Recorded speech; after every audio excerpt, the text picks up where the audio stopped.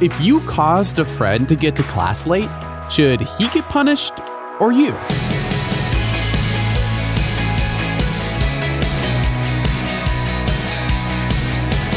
Hey, I'm Dylan, and you're listening to Unlocked, your daily key to unlocking God's Word in your life.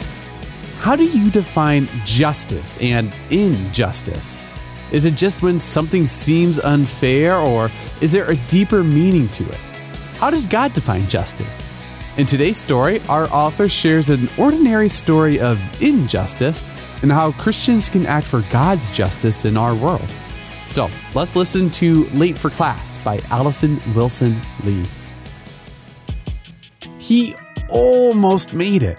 My friend Cliff had almost sat all the way down in his desk when the tardy bell rang.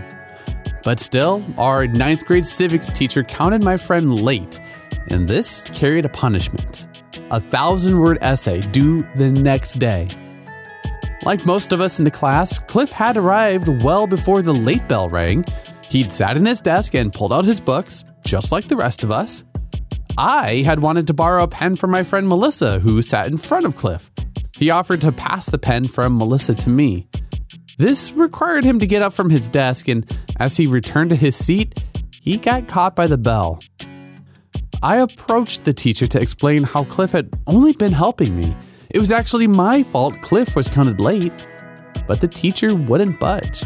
I couldn't persuade him to reconsider or assign the punishment to me.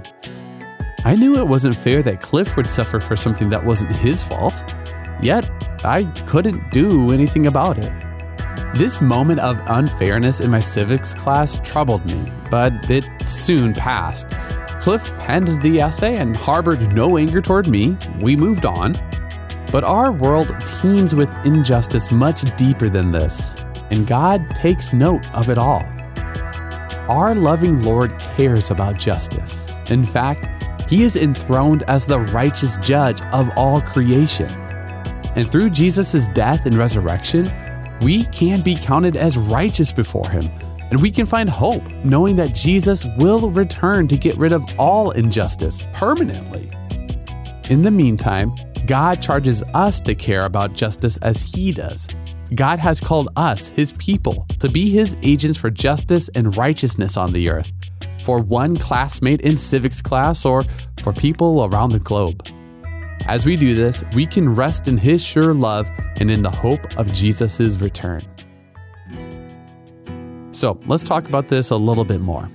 Are there problems in the world that frustrate or grieve you? What are some of them?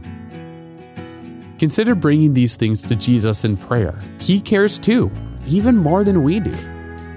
The big issues in the world can feel overwhelming, but what are some ways, big or small, that you could speak up for justice right where you are?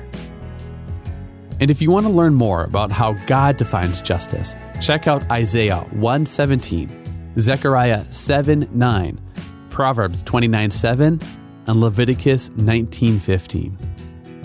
And as you and I can read in Psalm 89:14, righteousness and justice are the foundation of your throne.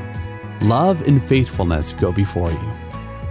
And I'd encourage you to dig a little bit deeper and read Psalm 9, verses 7 through 10, Psalm 33, 4 and 5, and Micah 6:8 to keep God's Word alive in your life.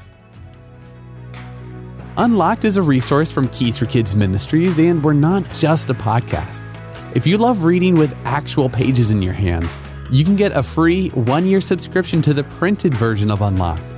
It'll come to you in the mail every 3 months, and you'll get to see the full-size cover art and get room to journal in the book itself.